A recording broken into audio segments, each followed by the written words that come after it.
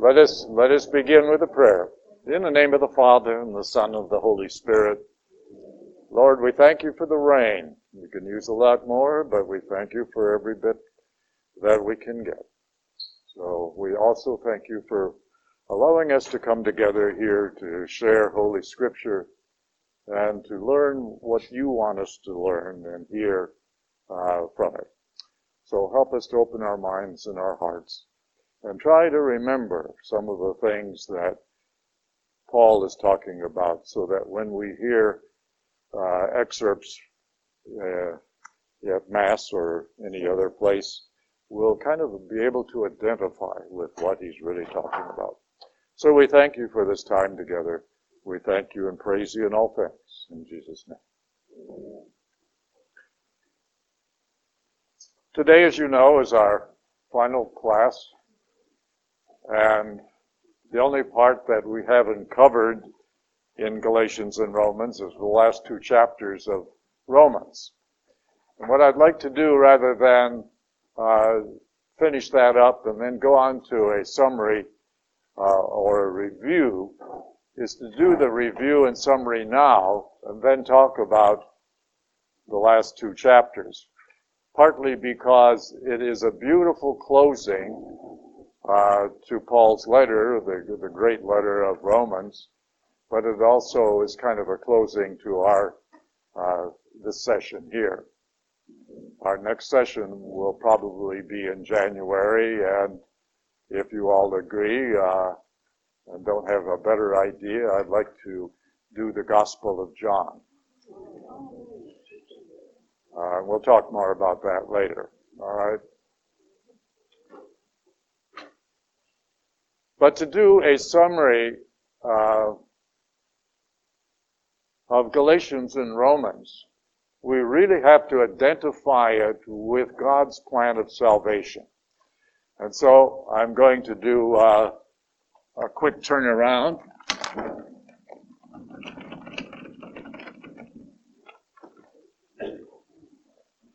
If you'll get out your little handout on the summary here, like this.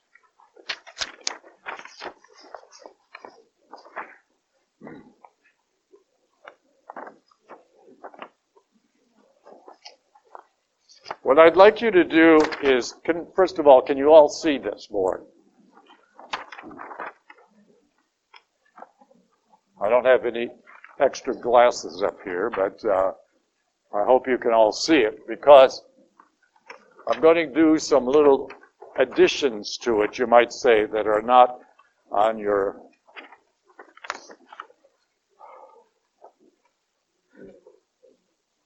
Well, that's not exactly a good complete circle. It looks more like a tired pumpkin, but that's the best I can do right now. All right? I hope you get the idea.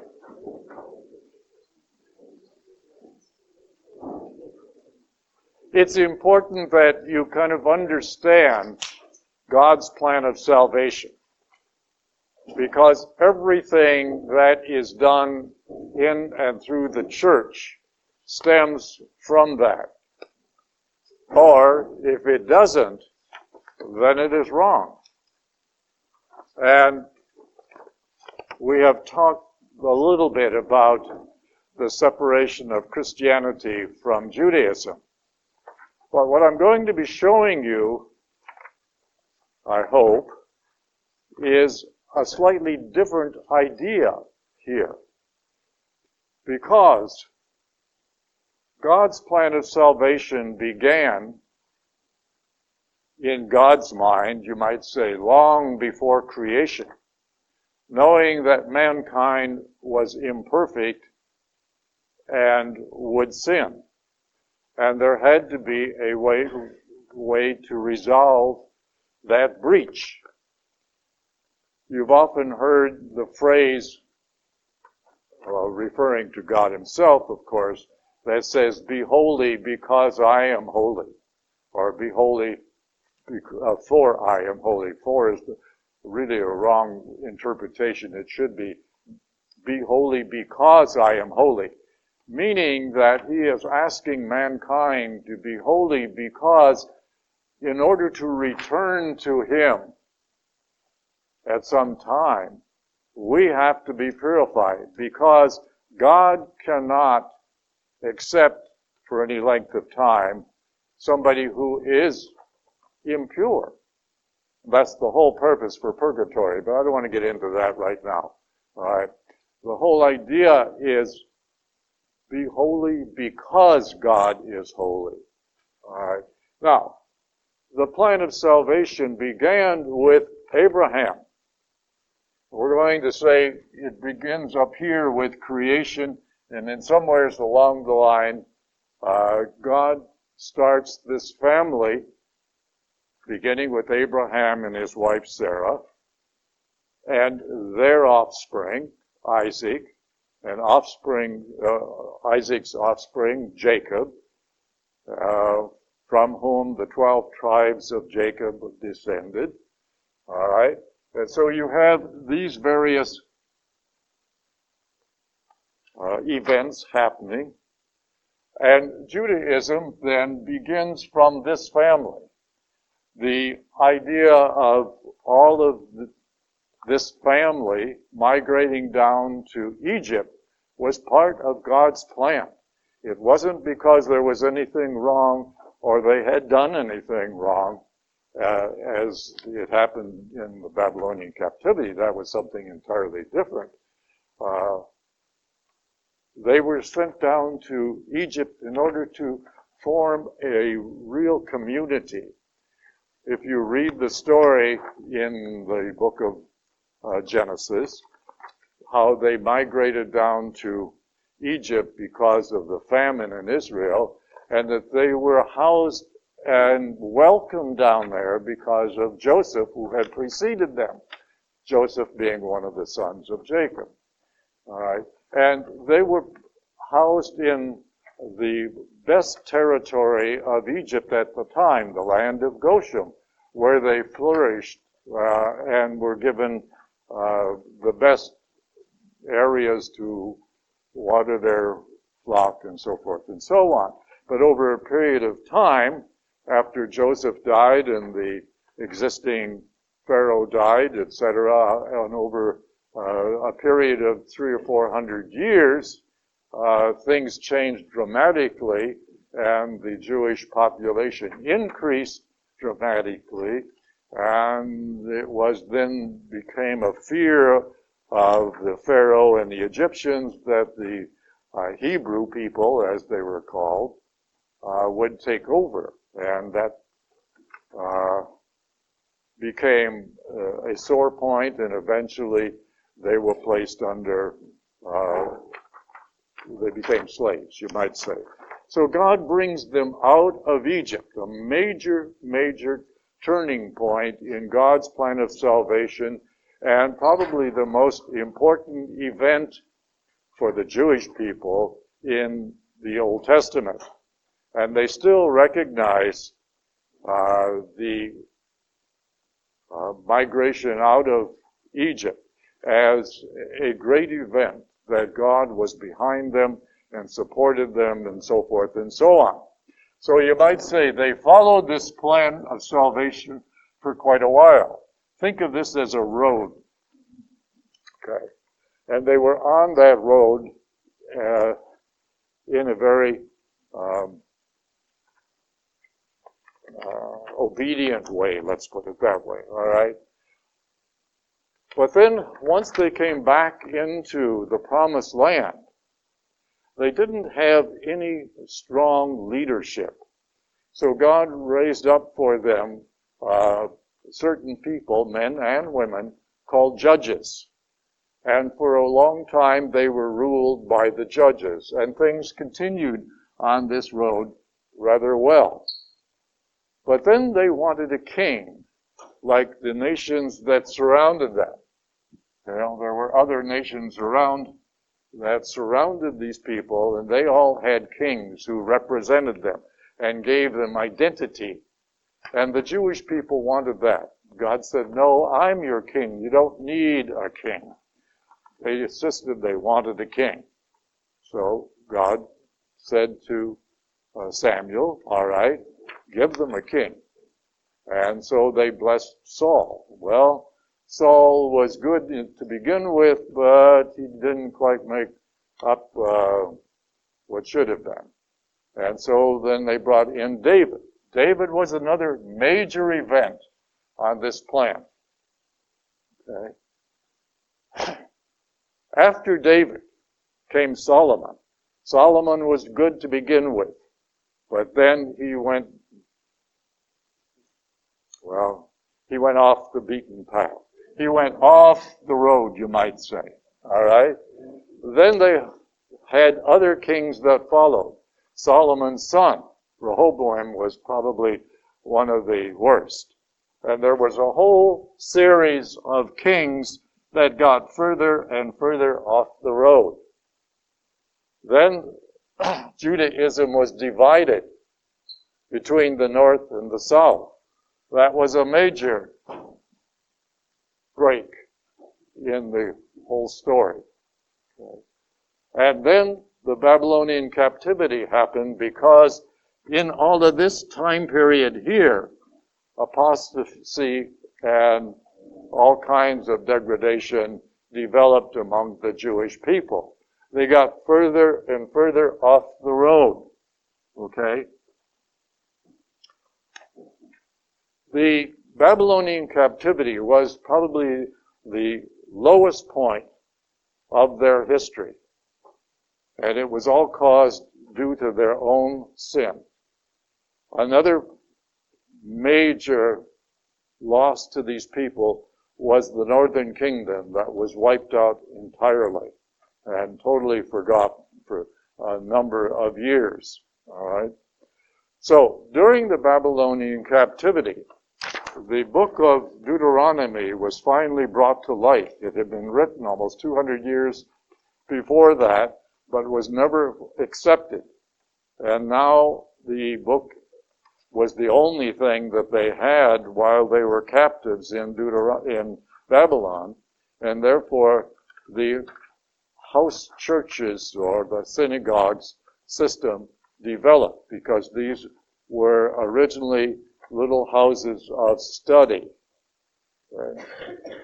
They then migrated over a period of time into houses of prayer later on once the temple had been destroyed.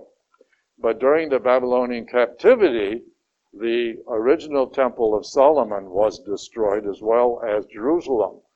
But once they started studying the book of Deuteronomy while they were in Babylon, they resolved that they were going to be better people. They were going to put away apostasy and all of the other worships of pagan gods and so forth, and be better people once God returned them to Israel, which he promised to do. And he did. The only thing is, instead of their picking up where they should have along this road, they kept going on the wrong path. They went from one extreme of totally ignoring Holy Scripture and the things that God wanted them to do through Moses and some of the previous prophets, etc. And they said, oh, yes, we'll do anything you ask, Lord, but we're going to do it our way. And that is not what God wanted. Okay? So the whole idea of Judaism was this idea of doing things their own way without discerning what God really wanted of them. And as we know, the intention was that God wanted these people to be a pure example of love, of a community of love, where each one would help the other, etc., and they would be a shining light to these other nations. That never happened. In fact, it went just the opposite. They became a very exclusive community and totally ignored all of the other nations. And that is not what God wanted. So God then allows them to stew in themselves. All right? If you read Psalm 81, and I recommend that you do, you will see exactly what God is saying to these people. And it has never changed. Okay? So what happens is then God brings in Jesus Christ, which he had promised all along. And this whole plan of salvation continues through Jesus Christ and his teachings and his life, death, and resurrection. So, when we had talked about in the first lesson about the separation of Christianity from Judaism, it really is a misnomer to speak of it that way, because Christianity is still working on this road to salvation through the teachings and the life, death, and resurrection of Jesus Christ. But the Jewish people are the ones who separated themselves from this plan of salvation. And they are still sort of doing their own thing. Judaism has not really changed much since the 4th century AD, when the Talmud was written. The Talmud is sort of a commentary on the 613 laws that come from the Old Testament. From the time of the destruction of the temple in 70 AD to the 4th century, they were in a total flux, you might say. There was no leadership, there was no structure, and there still is very little structure in the Jewish faith. Now, please understand, I'm not talking about Jewish people in themselves. There are a lot of great Jewish people. It is the faith that they adhere to that I am talking about. Okay? That must be understood. Now, this whole idea of God's plan of salvation is continuing. First through Jesus Christ, or actually first through the Father, up to this point, then through the period of Christ, all the way over to his life, death, and resurrection. And then he gives us the Holy Spirit, who then takes us back to the Father if we continue to adhere to the teachings of Christ. All right? That's extremely important. And that's where Paul comes in. Paul takes all of this period of time from your little diagram down here and begins to, right here,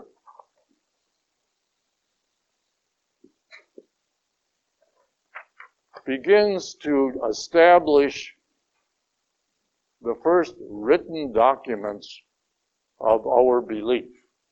To our knowledge, there was nothing written prior to Paul's letters outlining what the beliefs were of those people who followed and accepted the life, death, and resurrection of Jesus Christ. And even when Paul did do that, when he did write these, we have to remember that what he speaks of as his gospel was not really his. It came from the revelation that he had subsequent to his conversion while he was in Arabia. And this was an infusion of God's plan as it would be applied to people from this point on. All right? And so when we read Paul, we have to remember that this information came directly from God. And the gospel that he speaks of is not the Matthew, Mark, and Luke gospel that we think of when we hear the word gospel. But it is the good news, meaning the idea of salvation that came forth from the life, death, and resurrection of Jesus Christ. And that was the kernel, but the most important element of our faith. Everything that we believe in is based on, again, the life, death, and resurrection of Christ, its benefits, its meaning, its purpose, and everything that has come forth from that. And as you know, that event, the life, death, and resurrection of Christ, changed the whole world. Everything that we have, our calendar, for example, and so many other things, stems from that given point. All right? So forth, the first of the AD years begins from this point of the birth of Christ. Now, it's interesting to know that even though the whole world now uses that calendar, it is off by anywhere from 4 to 7 years, but that's not really important, except for a few minor things. But the fact that the whole world uses that particular calendar, which was established by Pope Gregory the 13th in about the 15th century, and it was based on the Julian calendar, which was established by Julius Caesar back in about the year 43, somewhere in there, BC. Okay, and it didn't differ much, but it did start to outline. So most of our history, when we talk about things in the Old Testament, the years all stem from the Gregorian calendar, not the Julian calendar. Okay, the Julian calendar was only accepted throughout the Roman Empire till about the 5th century, and then even that was sort of disregarded, you might say, for almost another 1,000 years. Okay. Any questions on this subject? Does it make sense? Yes, ma'am, you had a question?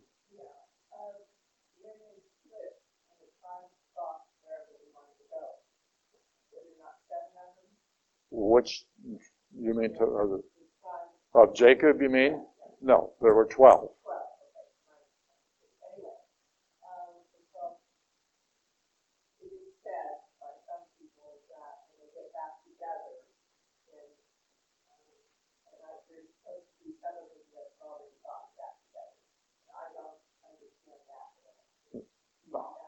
Well, the whole tribal system was disbanded at the time of the Babylonian captivity.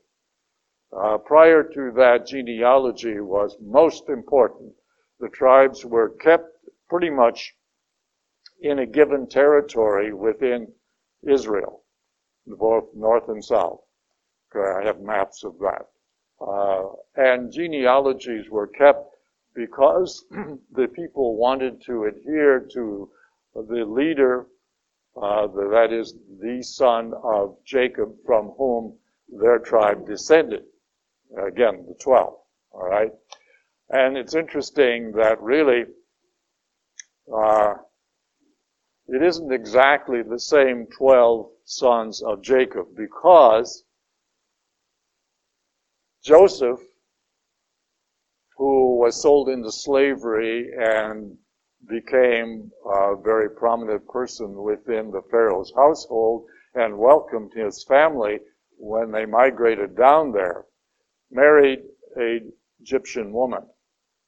And therefore, his 2 sons were given the priority, because from the 12 tribes of Jacob, the Levites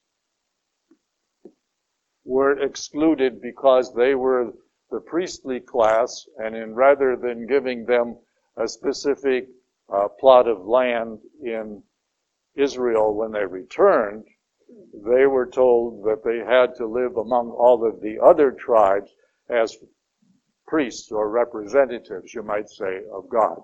So that was one minus, all right?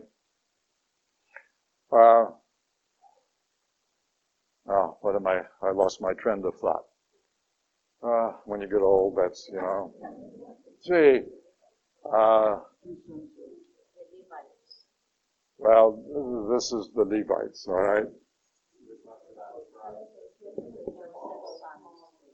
I was trying to think of, Joseph himself did not get a plot of land, okay? But his two sons did.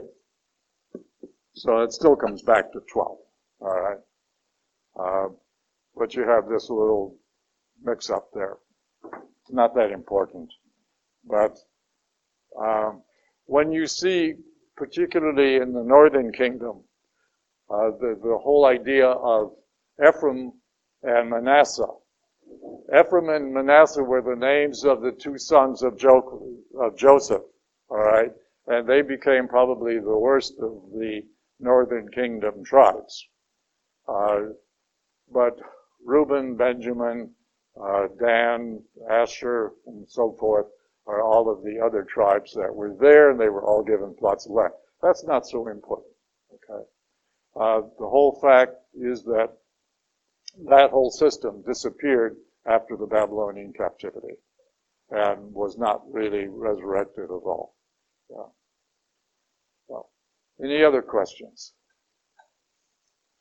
Does this make sense? You get the idea of the plan of salvation, which is still in operation.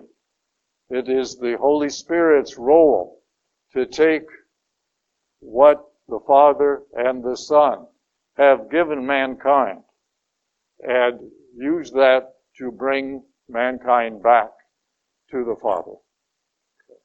And this is where we are.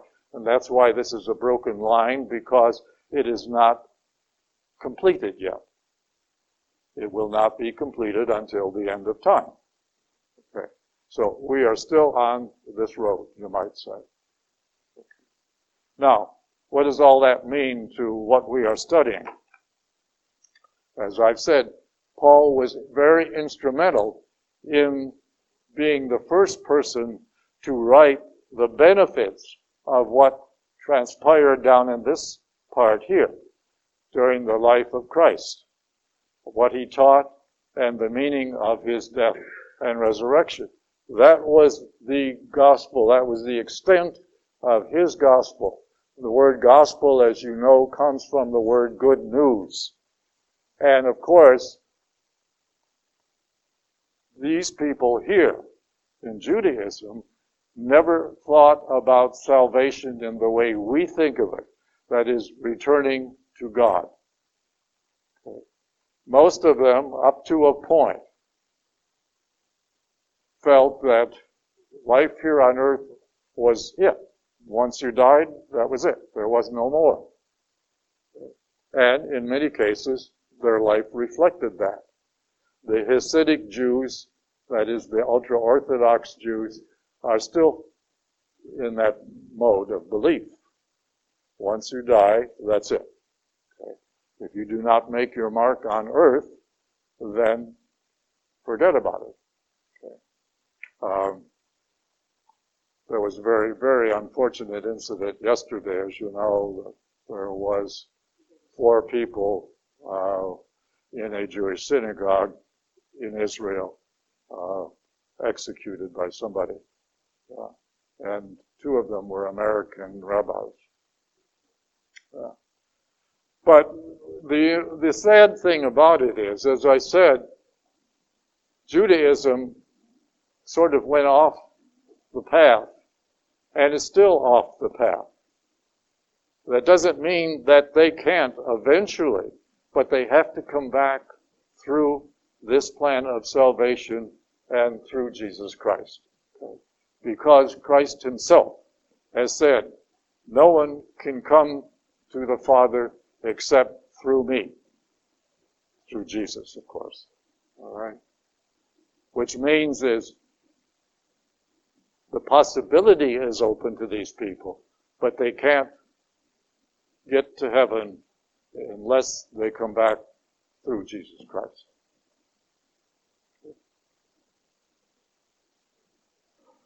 Now, what did Paul teach? And I'd like to do kind of a summary here, because these 2 letters, Galatians and Romans, cover a great deal of territory. But if you can just remember 5 or 6 of the main items.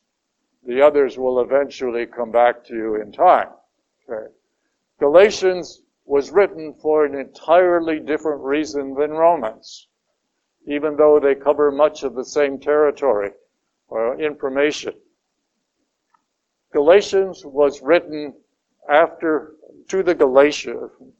The book of Galatians was written to the people of Galatia after Paul had established many, and we don't know how many, but many of these household churches throughout the territory of Galatia, which is now the country of Turkey. And over a period of time, they became very strong Christians. They were not Jews at the time, although there probably was a smattering of Jews among them, right? But they became strong Christians. However, other Christians who were converted from Judaism came up from Jerusalem and tried to persuade the Galatian converts into believing that they had to become strict Jews before they could become good Christians. And that included going through the Jewish rite of circumcision, which was equivalent to our baptism. And they had to adhere to many of the other Jewish laws. And this became confusing to these people and really a hardship. So Paul writes this letter explaining that they did not have to adhere to the law, that the law no longer applied to Christians because Christ completed that law. And if they accepted the teachings of Christ and got onto this road of salvation here, that they would be saved, and that was all that they had to do.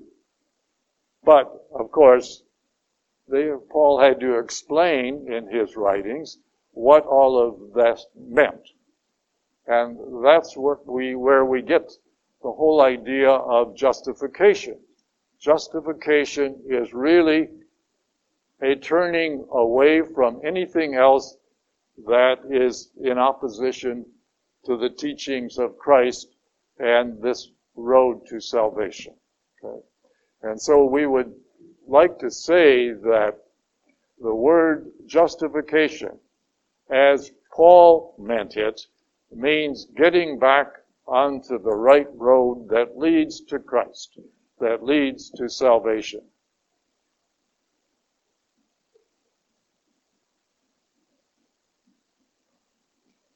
Justification, as we said here, is based on faith in the acceptance of the life, death, and resurrection of Jesus Christ, which is the essence of Paul's gospel, and our allegiance to Christ as shown in our speech and our actions. In other words, belief is not sufficient. Belief is only the first part of what Christ is asking of us. We must express our faith through our actions, our speech and our actions. Okay.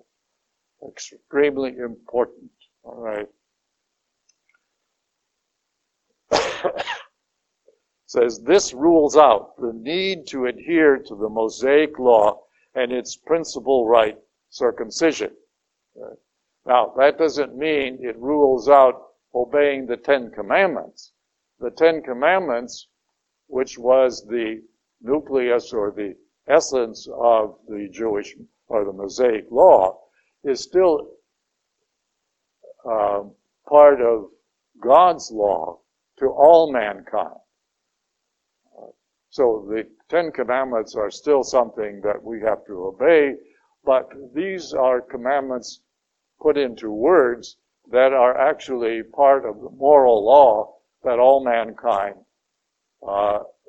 has as part of their makeup. Okay.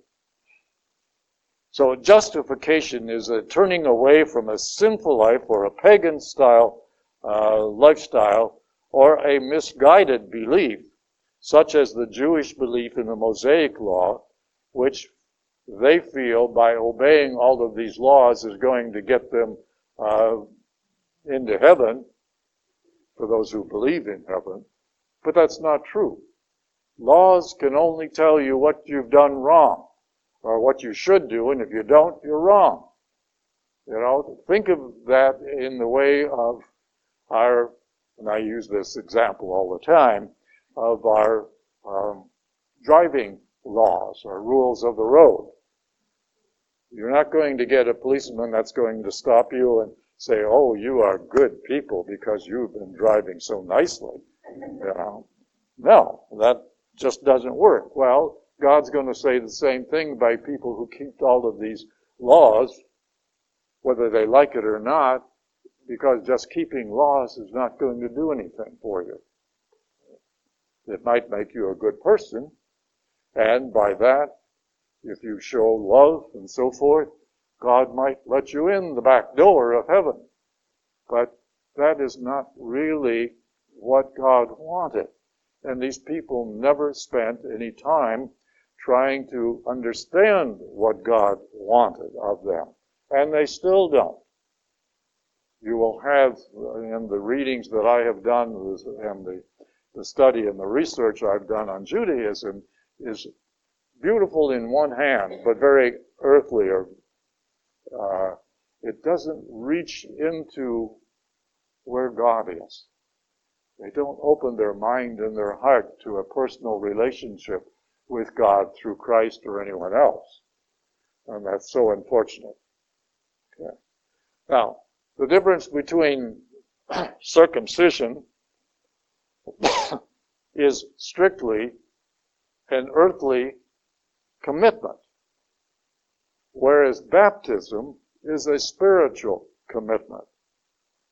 Circumcision was a commitment to God through Moses and the observance of this law, the Jewish law, of course. Baptism is a commitment to God through Jesus Christ. And it is, we have rules and regulations, but most of them are structure to help us see what God wants of us and to help us to open our mind and our heart to developing a personal relationship with God. The rules can be broken now and then, and are often broken now and then because of our frail human nature.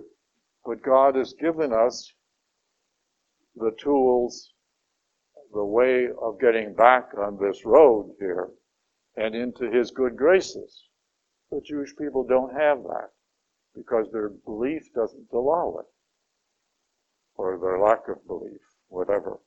Okay.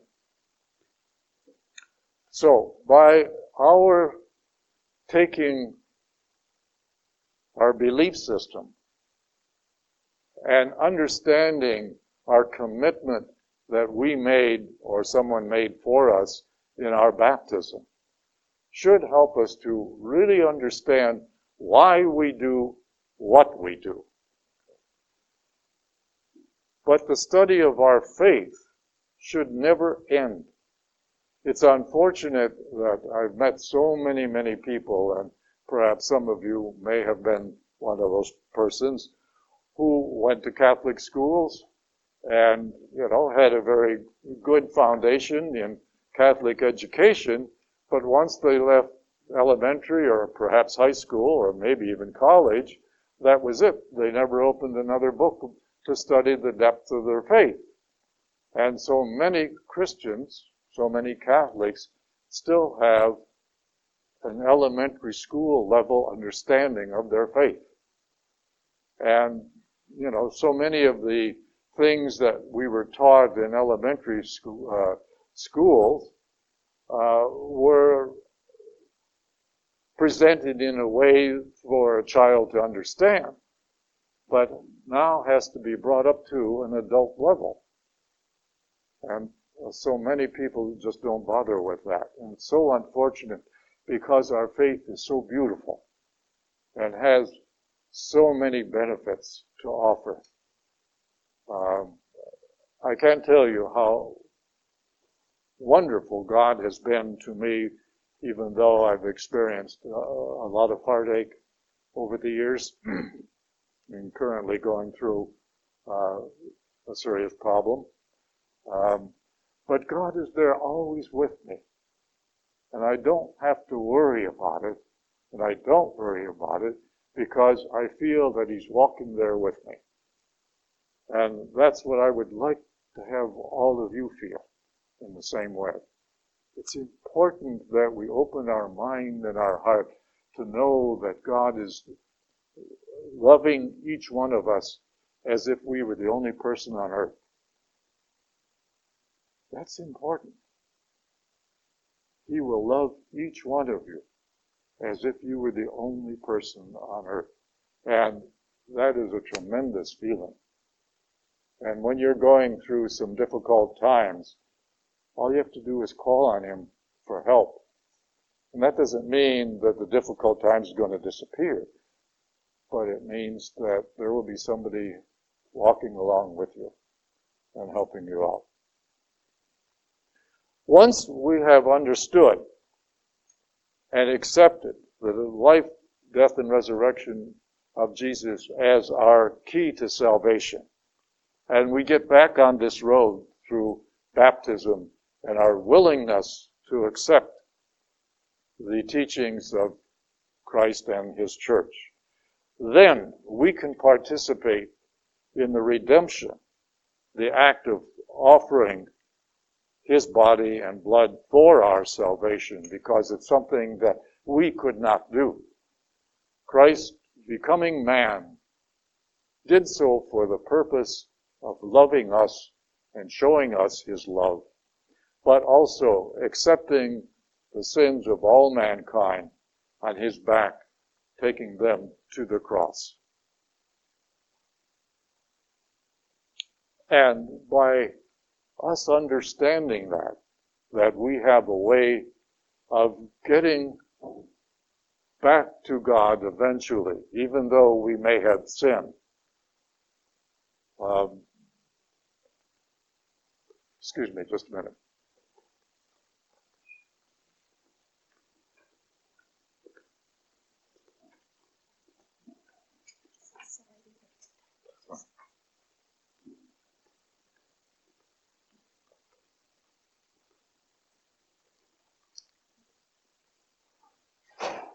Sorry for the intrusion.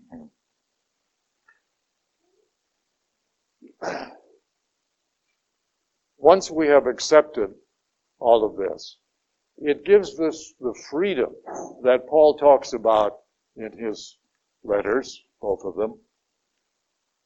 A freedom that is not only freeing us up from observing all of these laws, but it's a freedom that goes beyond that. Freedom to, first of all, use our own free will.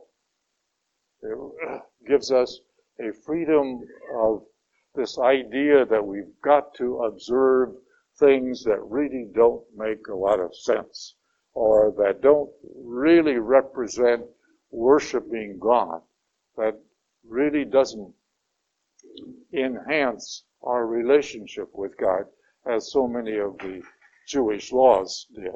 Remember, many of those laws were never really intended as worship, but were for hygiene and for other purposes, but came or gradually worked their way into religious observances over a period of time. The other thing to remember, too, is that during this whole period of time here, the laws, that is the Pentateuch, the first 5 books of the Bible, the Torah, was not brought together and written until the 5th century BC. So what did all of these people do before that? Let's see. So much of what the Jewish beliefs are really kind of don't fit together. you've got all these little pieces, but they don't mesh. Whereas what we believe through here all fits together and represents heaven for us eventually. Okay. And of course, the whole idea of Christ's death and resurrection represents the expiation of all sins of all mankind. Okay. Paul's letter to the Romans was written for an entirely different reason, as I said earlier.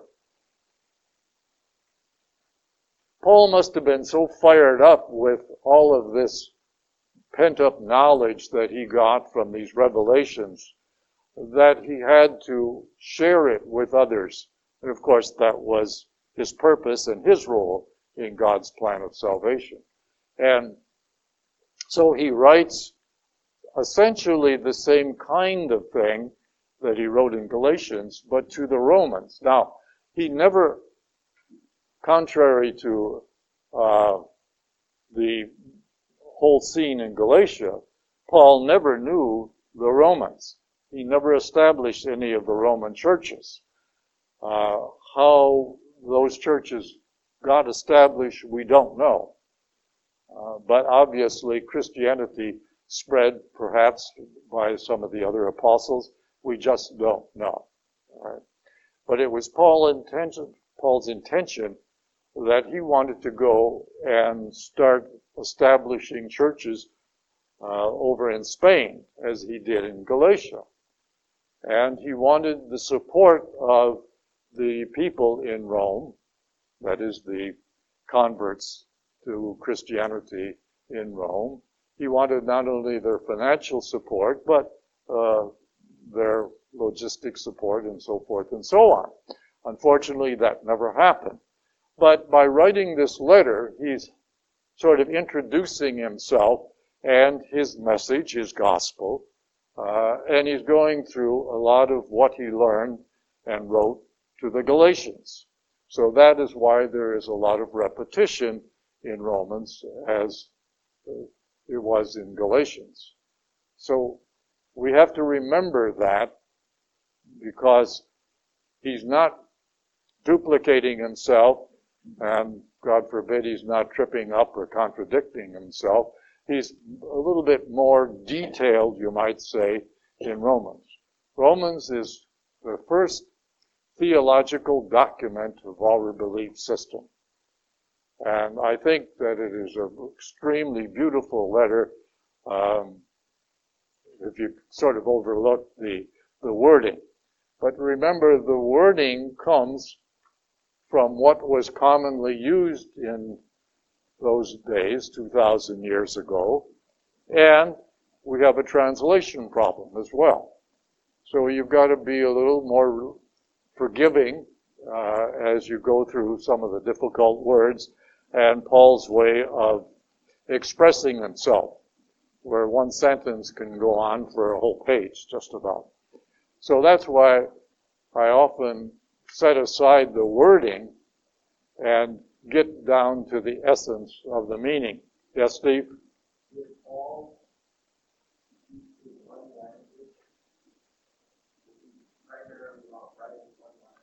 Yes. Steve's question was, did Paul pretty much stay to one language? I would say yes, but not exclusively. It was Greek, because that was the language of the educated people and the majority of people to whom he was speaking. The Greek language was the dominant language at his time throughout the Roman Empire. That was something that Alexander the Great insisted on.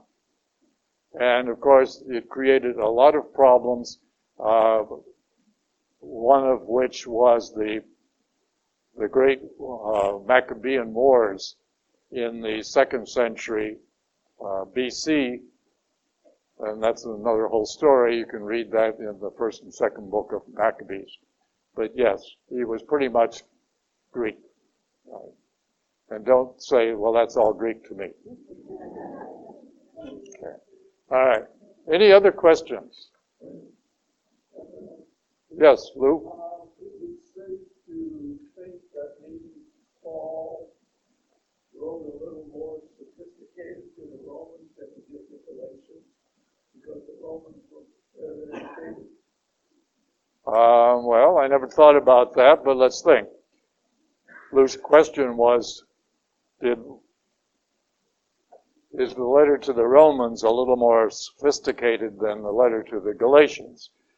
And the only thing that comes to mind is probably yes, because he was very upset with the Galatians. You know, they started to accept the teachings of these people that came up from Jerusalem and stirred them up. And he was really upset because it was like they were going against what he had taught them. And so, yes, I think the wording reflects a lot of anger.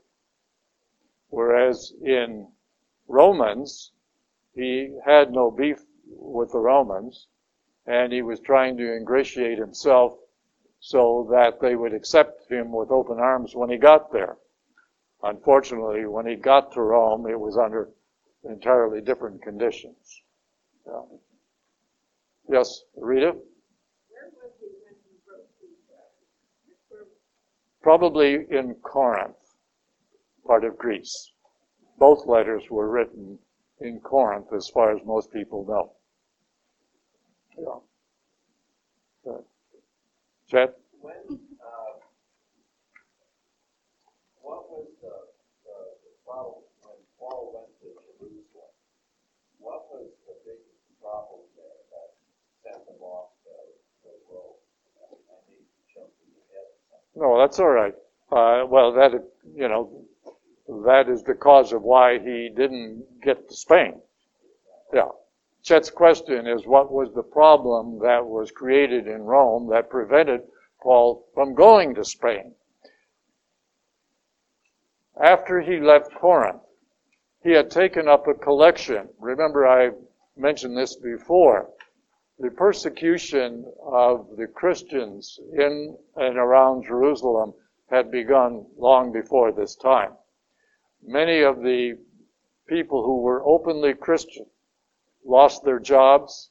Many of them could not buy or sell in Jerusalem because they were ostracized from the temple and looked upon as enemies. So the whole idea is that dire poverty was setting in among the Christians in and around Jerusalem. And so Paul had collected money not only from the Galatians, but several other, the Philippians and the Corinthians, etc., and he wanted also the Romans to chip in as well. Well, when he got to when he got to Jerusalem, eventually, they pounced, that is the temple rulers. Remember, they didn't have any strong and authorized civil leaders.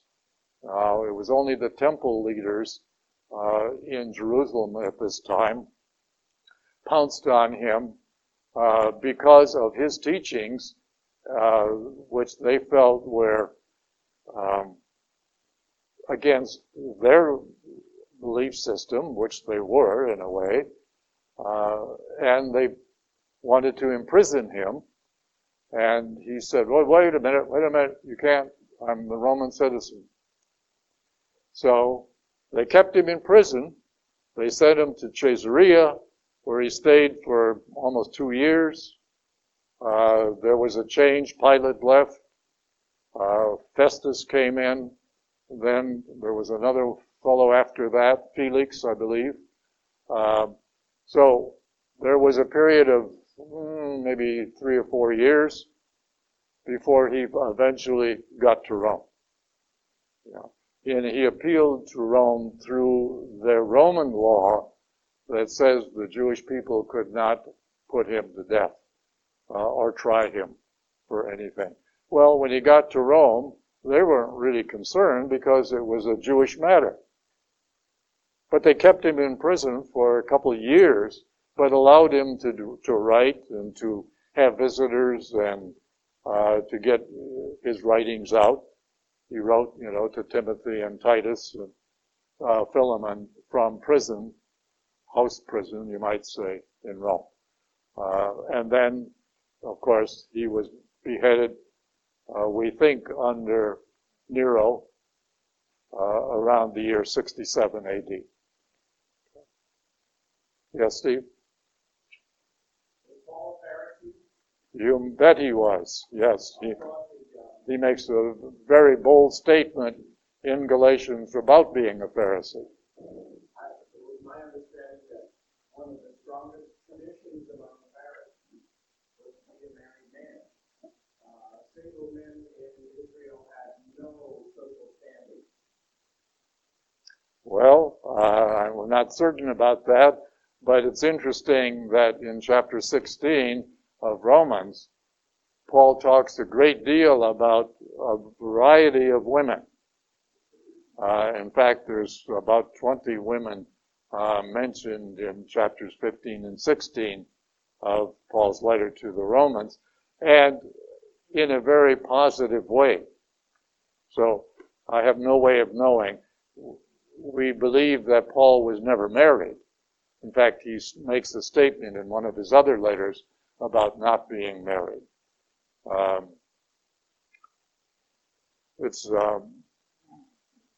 But in chapter 16, he makes a lot of very positive statements about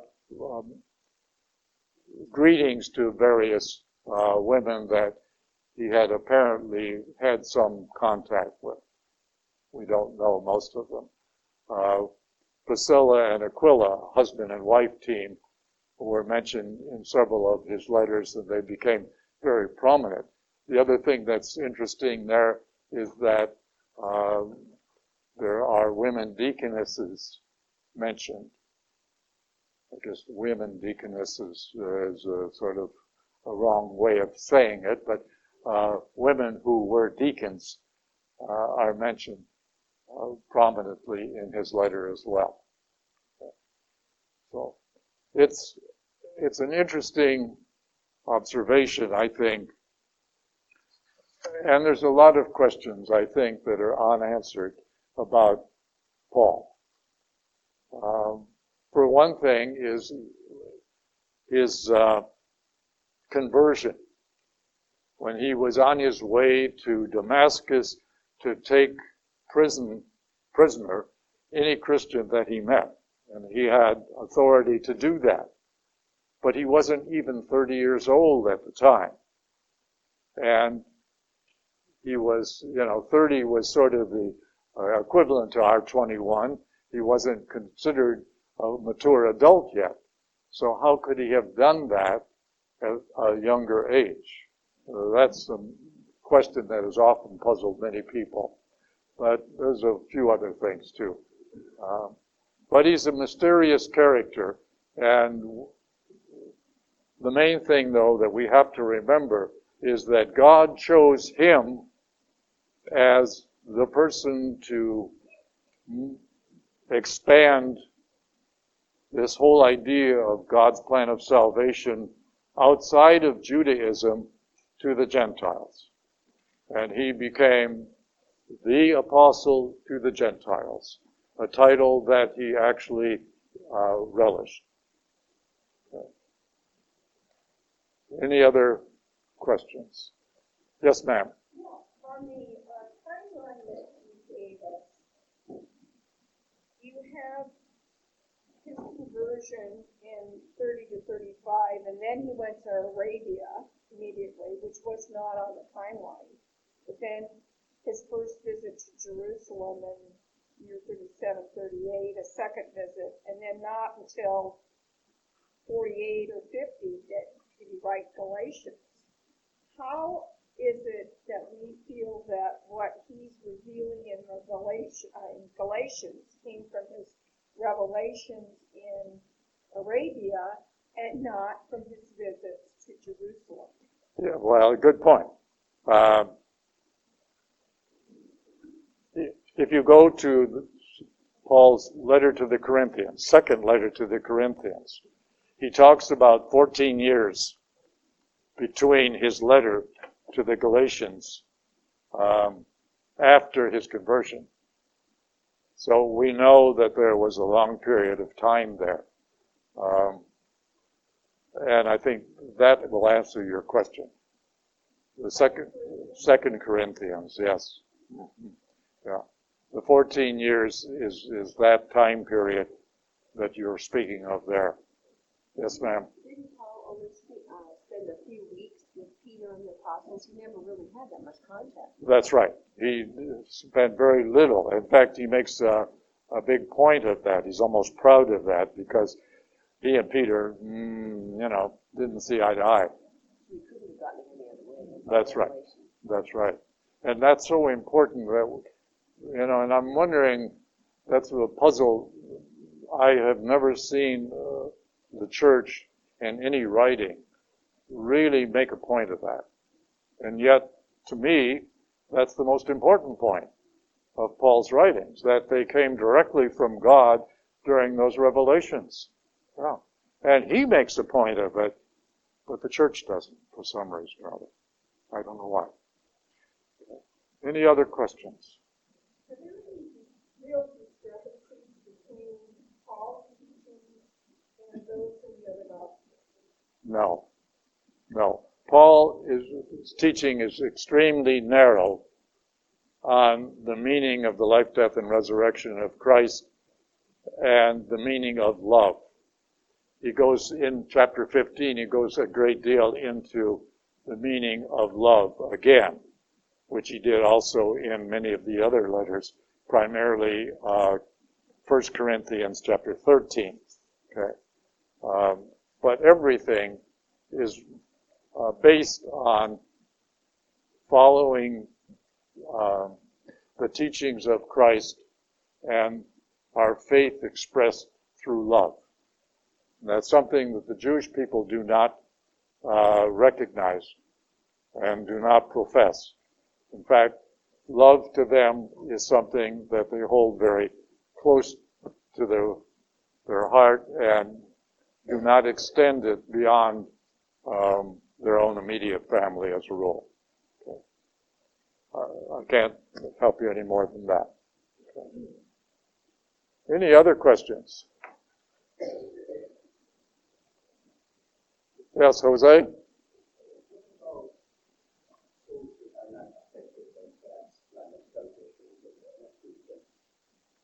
I'm sorry, what was that again? What about those human souls that are not affected by God's plan of salvation? Because they're not Christians. They never heard of Christ. Well, if they never heard of Christ, that can't be held against them. And the church feels, now, Jose's question really is, what about those people who have never heard about Christ or had an opportunity to understand who Christ is? And of course, in today's society, that's virtually impossible. But, before all this high-tech stuff, and television and radio, etc., that was a very common and a very plausible question.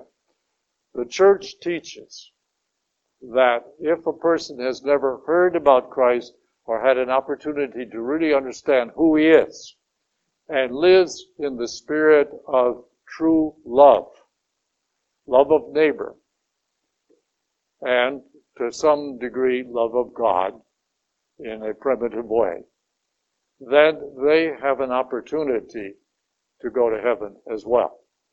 Because, as John tells us in his first letter, chapter 4, that if God reigns in us in the form of love, then God cannot condemn himself. Okay? Does that make sense?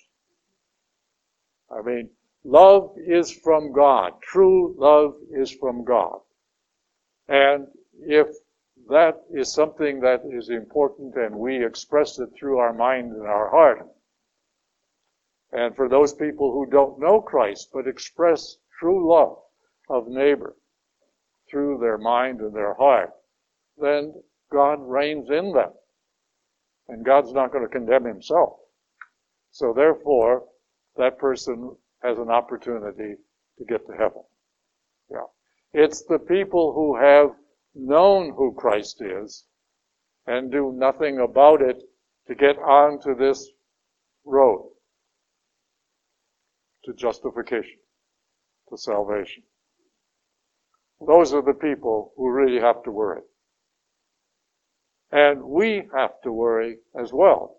Just because we are baptized Christians or Catholics doesn't mean that that's automatically going to get us there.